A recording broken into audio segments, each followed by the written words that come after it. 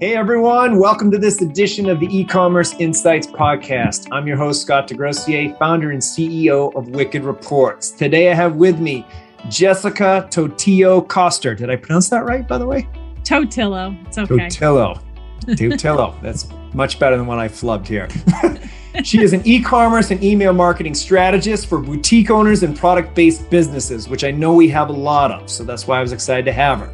She supports scrappy entrepreneurs, which that's the only kind in my opinion, and focuses on actionable steps and strategies for traffic, sales, and profit in e-commerce stores. I know a lot of you need that. One very interesting fact, she spent 3 years as the only employee of a 7-figure e-com store. I'm honestly not sure how she's still here with us today. That's amazing. So she's going to share what she learned the hard way so that you don't have to go through that grind. So thank you so much for being on. And welcome, Jessica. Yeah, thank you so much for having me, Scott. What an awesome introduction. Excited to chat today.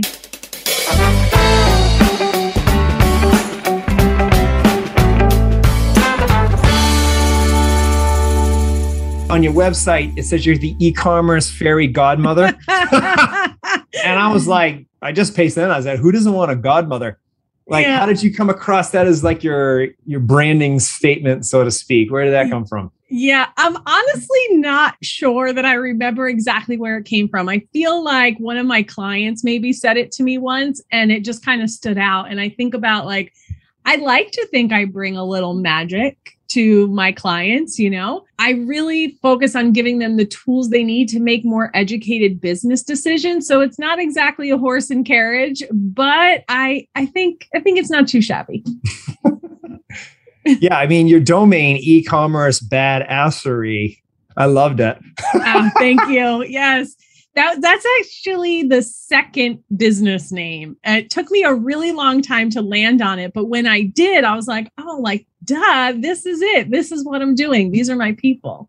It speaks, you know, you're really going to like that, or it's going to turn the right people away. Most importantly, I think. I mean, I loved it. So I'm the right person for you. But I was like, you took the stand, you know, like, yeah, I don't want it to be like e-commerce profits. You're like, right, badassery. Yes, exactly. So if no one was going to have time to listen to us blab, what would be the most important thing you'd tell us either about digital marketing or life or both? Yeah, it would be that your business is not about you. Your business is about your customer and what your products can do for them. And I think if we can approach our marketing, our operations, how we communicate, if we can approach everything from that lens of what does this do for them, we're going to win. If I need e-commerce badasseriness, what's that? What are you feeling in the market? Well, I come in there and I'm like, man, what is it that you're going to get? What am I going to get for the services? What's the pain you heal? Yes, absolutely. So the people that I tend to work with and who I can support the best, right? They've already found organic product market fit. If you're super beginner, the only thing I'm going to tell you is get on social more, right? And partner with some people. But when you've hit that, multiple six-figure mark because you have a really great product and you're getting in front of the right people, but you kind of get to this like plateau of you're like, oh, I'm not really sure what to do next. That's kind of where I slide in and I focus on 3 main things. Understanding your numbers and all of those analytics and like, what does this actually mean? 2 is your email marketing, because I don't understand how so many e-commerce businesses are not taking advantage of the power of email. And then 3rd is SEO. So those seem to be the 3 main things that the average e-com entrepreneur just doesn't know, right? Or they just don't know what they don't know. So I want to dive into each one of those. So I am glad I asked that question. Sure. Okay, I come in, I maybe my store is made up to 100K a month and then plateaued. And now I'm all stressed out because like Facebook's not working as well for various dramatic reasons, which we'll talk about later. So like where do you start? Like you come in, they got Google Analytics, undoubtedly. They got their Shopify stats. Yeah. Where do you go to make sense of it all? Yeah. So I definitely start in Google Analytics, assuming that they have it attached with e-commerce tracking turned on, because most of them do not, because they don't know that it's an extra button they have to press. And what I find is so many people will get caught up in their conversion, right? My website doesn't convert. How do I get more people to convert? And when you go and look at the numbers, with the average e-com store converting somewhere around 1% to 3%, conversion's not the problem. Traffic is the problem. So I think there's this misconception of, e-com is a numbers game. Like if you're super, super niche, then yes, you can have less traffic and you will have higher conversion for sure. But the more general you get, the more traffic you need, because the lower your conversion is going to be. It's just the way it is. And the first step is to really, one, identify that, and then figure out which marketing channels are driving your traffic and conversion right now. So for instance, I'll see a lot of times where maybe people spend a lot of time on Pinterest. And while, not to like poo-poo Pinterest, but it brings a lot of looky-loos, not people ready to buy. So you get a lot of traffic and really crappy conversion, where on a Facebook or an Instagram or organic and SEO, that converts so much higher. So, as an independent entrepreneur, you have limited time and resources. So double down on what works, spend less time on the things that don't. You don't have to like eliminate them, but if you choose to post a pin on Pinterest or post a post on Instagram, and Instagram gets you more revenue, well, like post more on Instagram and less on Pinterest, right? And so it's just kind of identifying those little things of where to focus your time better. I love it. I mean, at Wicked Reports, we're always saying, it should be a layup for us to find places you're wasting money in your ad spend. If you're spending, at least $500 a day or something, because you should be testing, and then some of those tests aren't going to work. Right. So exactly. If everything looks pristine, then you're not pushing the pedal to the metal enough. Like you got to fail to succeed. As lame as that saying is true, unfortunately.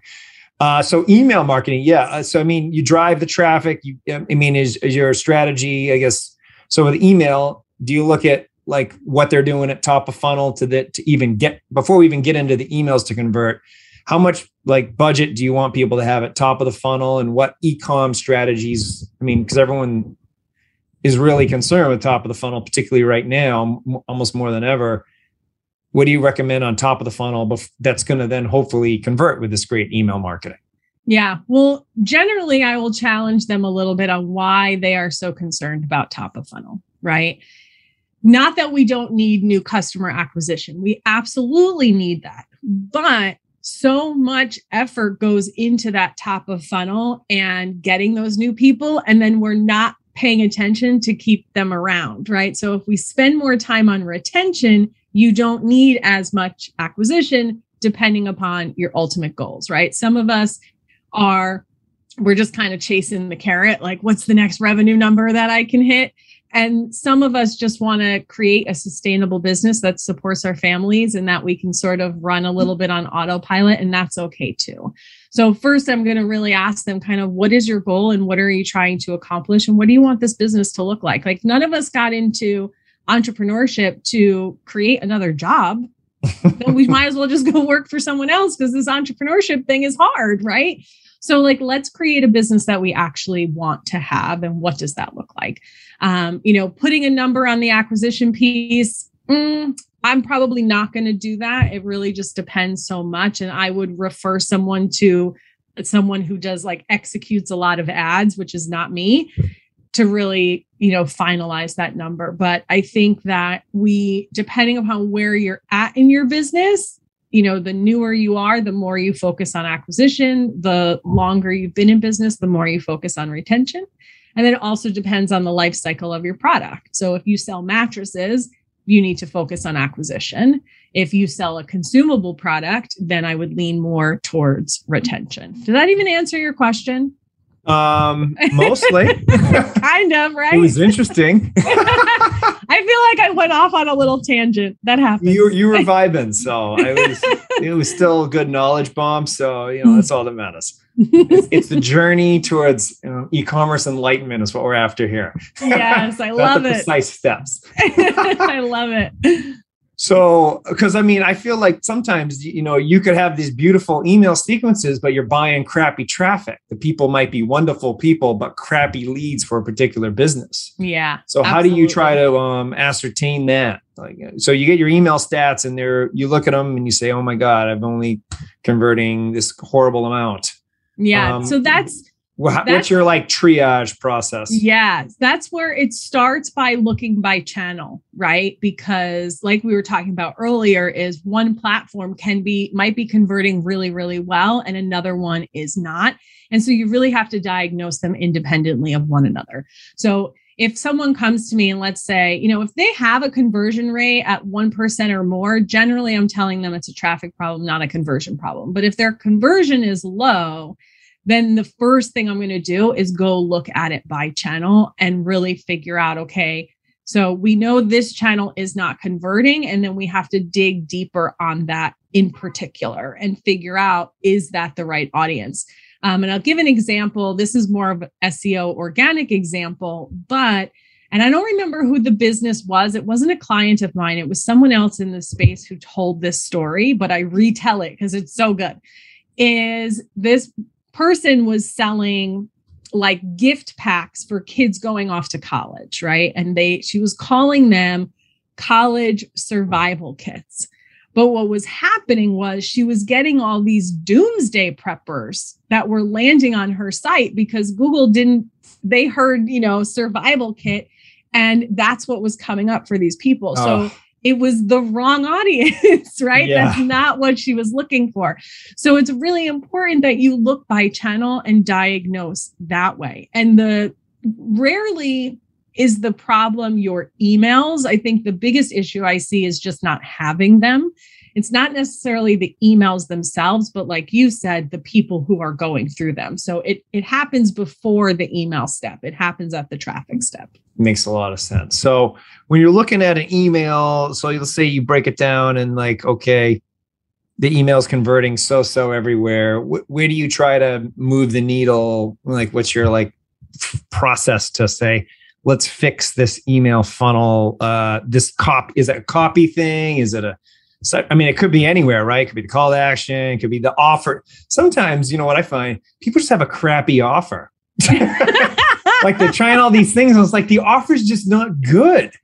Because if I'm subscribed to an email, I'm going to try to be zero inbox. So if I'm getting emails, it's because I still want to be sold, or I still have interest. Right. I'm still keeping it on my radar. That's why I'm keeping the emails coming in.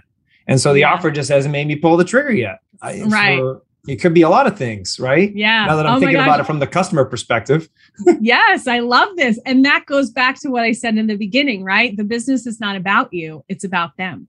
So if you're sending your customers irrelevant content that they don't care about, or products that they don't care about, it's not going to convert. Like, you can have the best subject line, the best copy, the most beautiful imagery, right? The biggest button with the biggest text, it doesn't matter. If it's irrelevant to them, they're not going to convert. So when you're in a niche business, you don't necessarily have to worry about this as much because all of your customers are buying the same thing. But the wider your assortment is, the more customer avatars you have, the more specific your content needs to be. And that's where you really need to understand who you're selling to and why they're buying from you. What is the outcome that they're looking for? And you need to segment them when necessary. But, I'm not a fan of hyper segmentation because you waste too much time and miss opportunity, which we can talk more about that. But it's, segmentation and speaking the customer's language. And those are two things that I think we just don't want to take the time to do it because it's more work and it's not fun. I didn't get the entrepreneur to work. Yeah. But here's the thing is, when it, with automation, for instance, once you figure that out and you dial it in, it's a one and done ish, right? You have to check back and make tweaks as you learn more. But for the most part, that stuff works on autopilot for you. And then when it comes to the campaigns, you have to test a bunch in the beginning, but once you nail it and you know what your customers like, everything, it's just easy going forward. And a lot of times we just overthink it and make it harder than it needs to be. Yeah. I mean, that happens in our own marketing funnel right now. So it's interesting. We're like, we already get into the cool technical features, and it right at the top, it's not saying what the hell we do. Like, we track ads to lifetime value. That's what it should say. Yeah, exactly. We're not affected by iOS. Read more or book a call.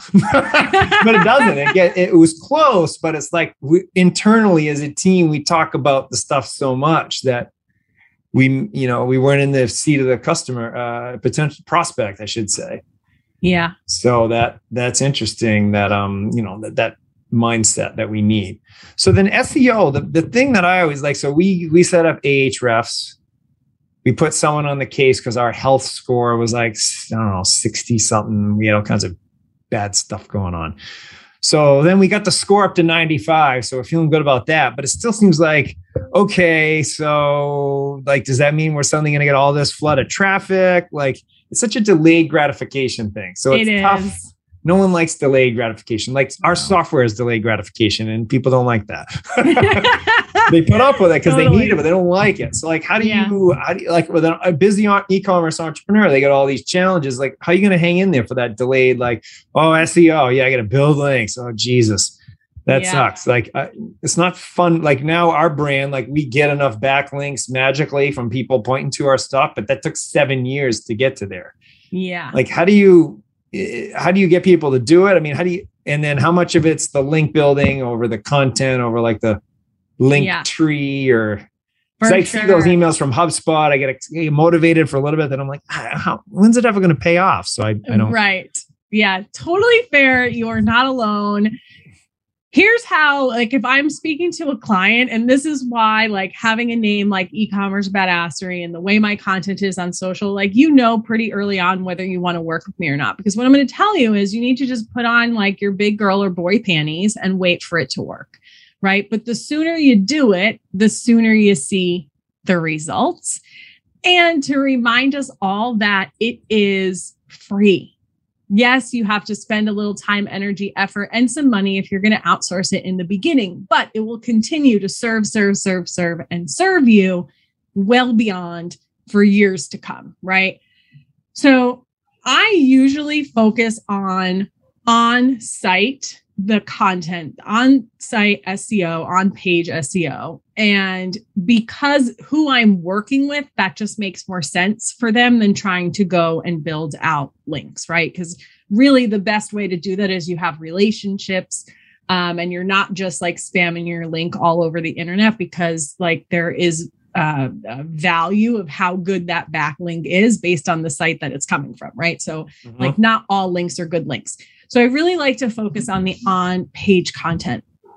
And the easiest way to think about this, and just like the example you had, is what is the customer typing into a search engine to find a product like yours? That's it.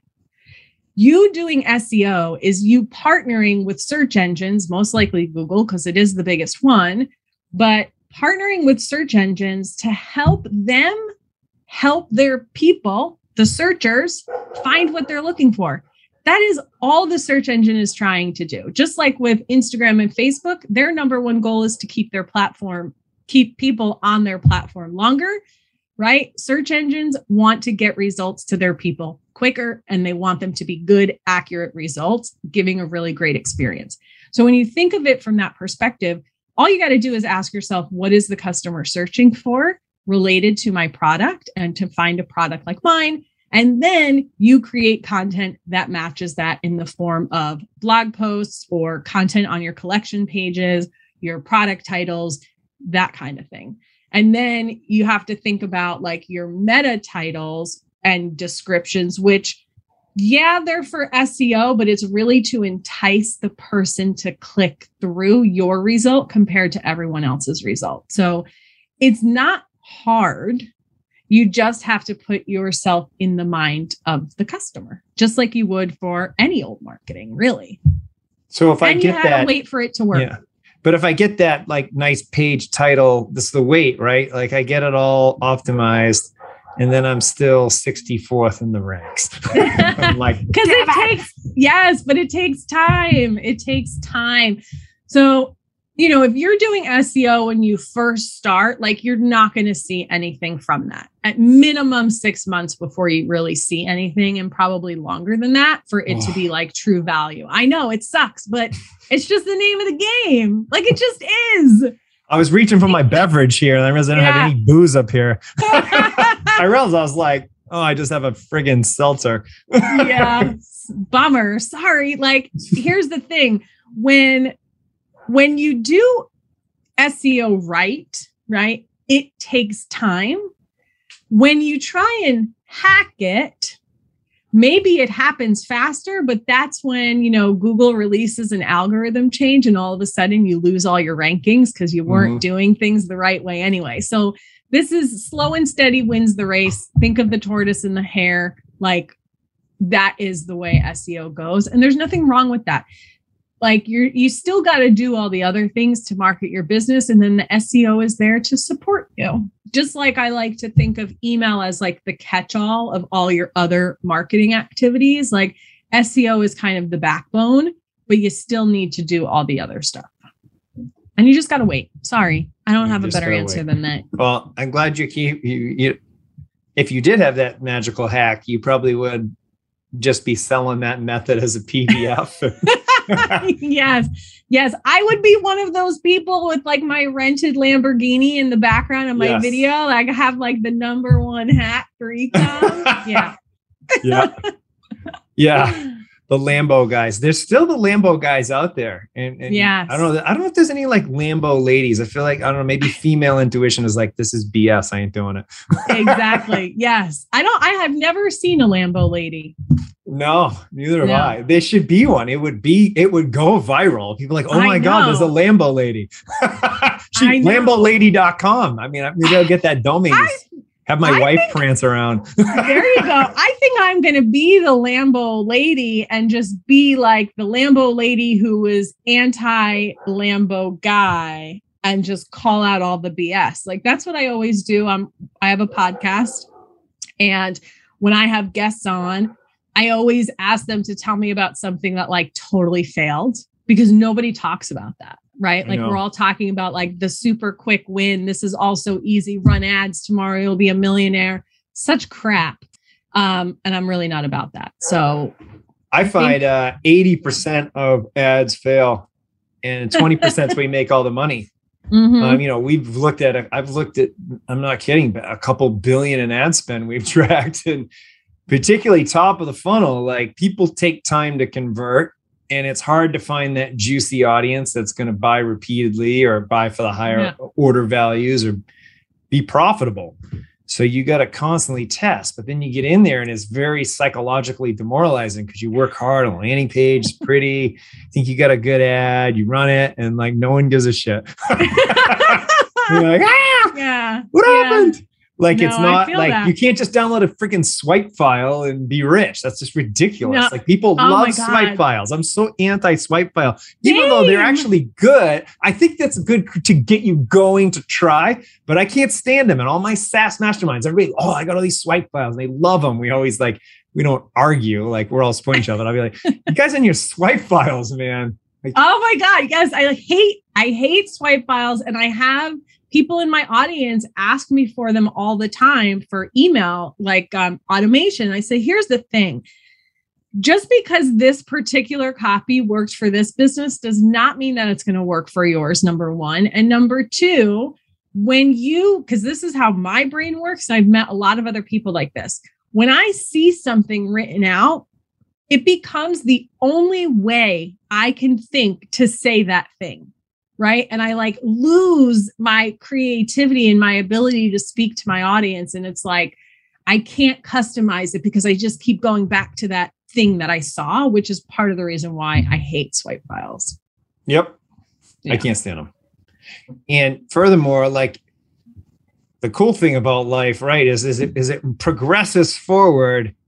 Everything changes. The market moves. The customer's mindset changes.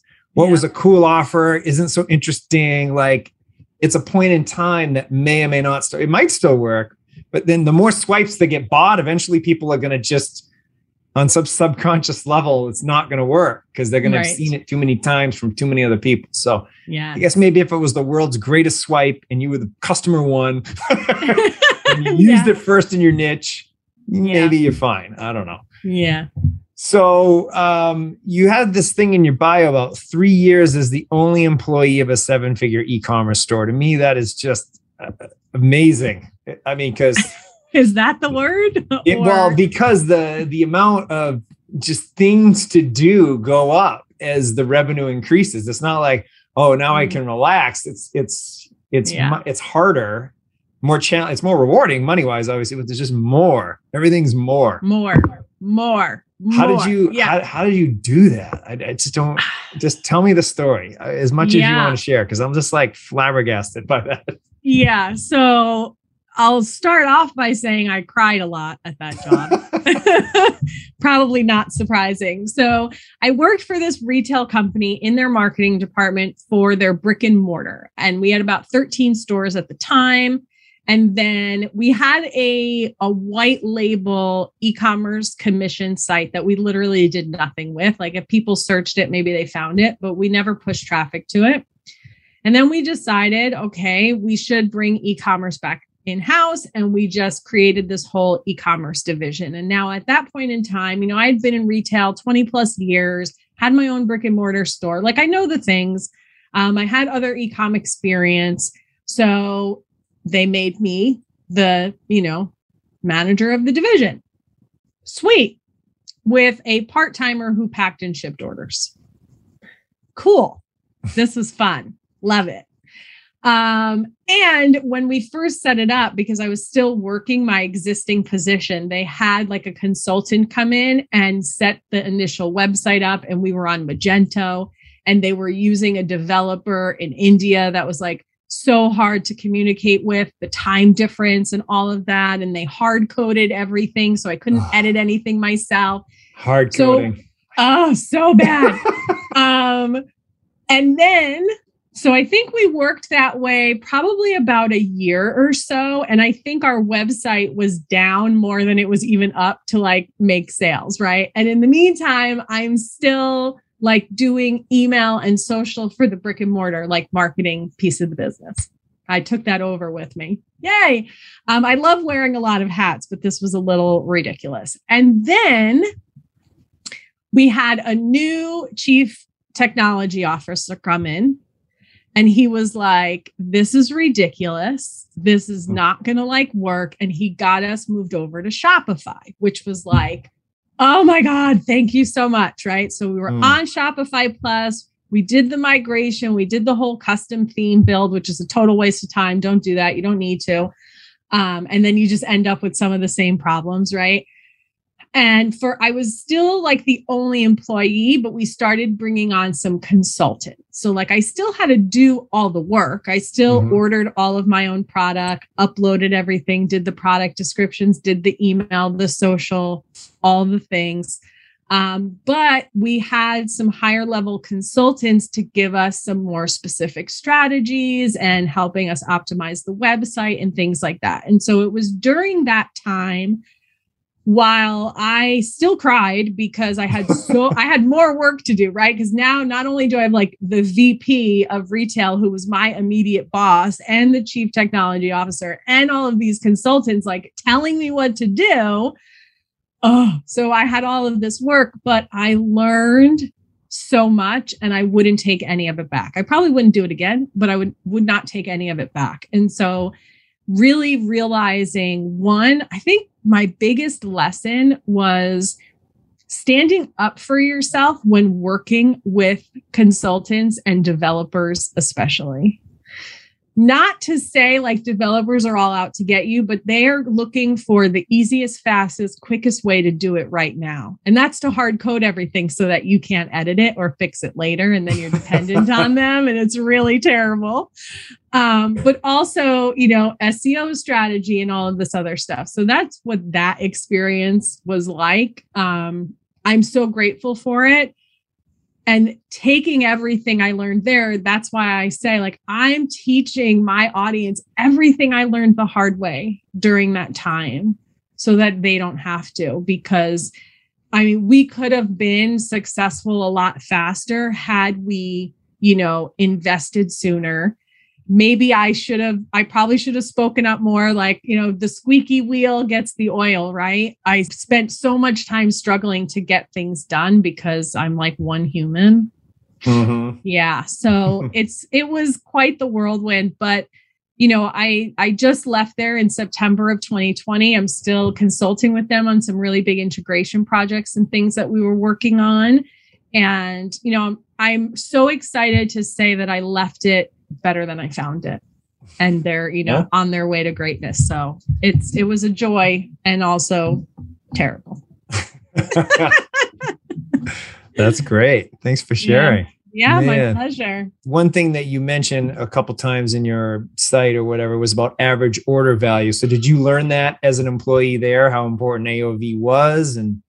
Or was that something you picked up after that job? Yeah, no, I mean, that's really something just coming from retail, right? Like that's something you do in a retail store. And one of the things that I always tried to do with e-commerce was how can I recreate the in-person experience on the internet, right? There's a reason why that in-person experience is so great. And so one of the ways that you can do that is focusing on helping the customer find what they're looking for. And the outcome of that is a higher AOV, right? And so my favorite way to do that is with a cross-sell app.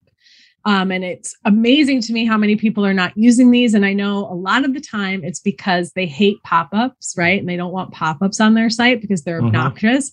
And they're obnoxious, but the data tells us that they work. So we kind of have to get out of our own way a little bit when it comes to that.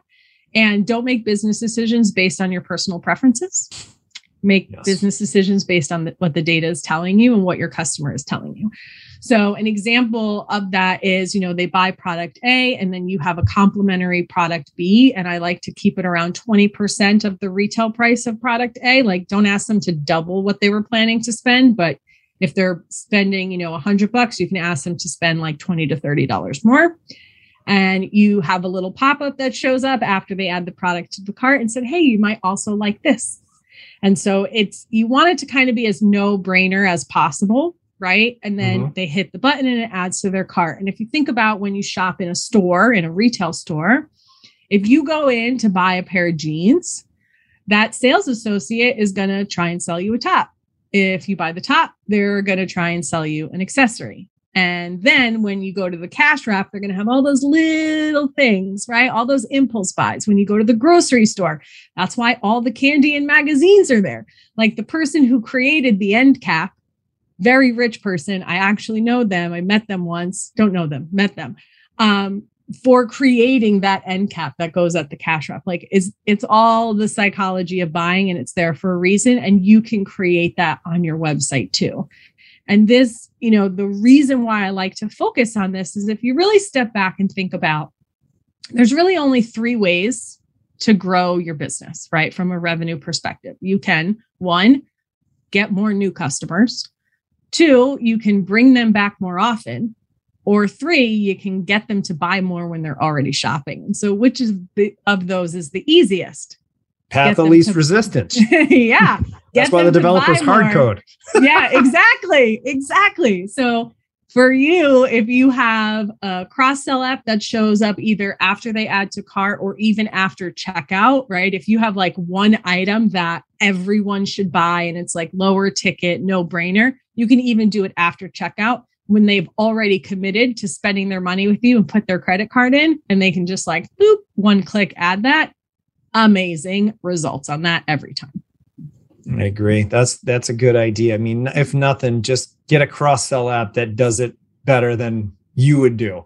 Yeah. With the limited time you have. Not you personally, but I mean, as the e-com owner. Yeah. Start with a cross-sell app and then hire someone with strategy that can really make it sing, Yeah. And the other easy way to do this is to just raise your free shipping threshold. So, we all have a free shipping threshold on our websites. And when was the last time you actually looked at the numbers? So if your free shipping threshold is at or below your current AOV, you need to raise it.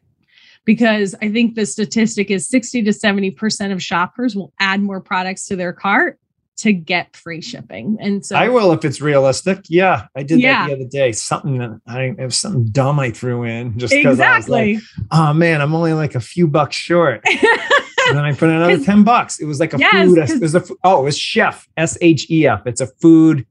These ladies cook in Boston. These like immigrant families come over and they have these amazing recipes from like India or Thailand or whatever. So they cook and they only deliver twice a week, this service. So it was like, I bought 2 dishes and it was like $23. I needed 25 for free shipping. Boom. I was paying $39. There you go. I'm not going to do 23 and then pay for shipping. Yeah. Cause there's something so annoying about paying for shipping because you're not getting anything for it, right? I'd rather buy a product that maybe I don't even need right now, but I'm like, I'll use it eventually. At least I'm getting something tangible for it. Yes. And you have to look at this regularly because like once you add the cross-sell app, for example, right, your AOV is going to go up. And so you have to kind of keep your eye on. I usually check it out every 3 to 6 months, depending upon how quickly my business is growing, of how often I'm looking at, do I need to raise my AOV? And it's just a little bit. It just needs to be a couple of bucks where they just need to add one more item to their cart. Yep. And they will. That's great. So when you start working with someone, do you have like a Google sheet, like an outline, or where's like because you can't get to all of it when you first start, or some people like, how do you go through your like Jessica checklist of optimization? Yes. Yeah. So I start out, I do like a mini little audit to figure out what do we need to prioritize. And I'll kind of balance that with what they think they need, which is not always what they actually need. Right. So often they're like, oh, I need better conversion. I'm like, actually the numbers tell me you need more traffic. So I'm going to look at traffic, conversion. I'm going to look at your marketing channels, and I'm going to kind of look at email too, specifically, like how is that contributing? And your return customer rate. So I'll usually check those out and see, are you at or above benchmarks? And then how does that relate to your business? So if you are a hobby product, right, your return customer rate is naturally going to be higher, same as if you were a consumable product. But if you're just like a typical e-com store with a wide assortment, I want to see like 20% return.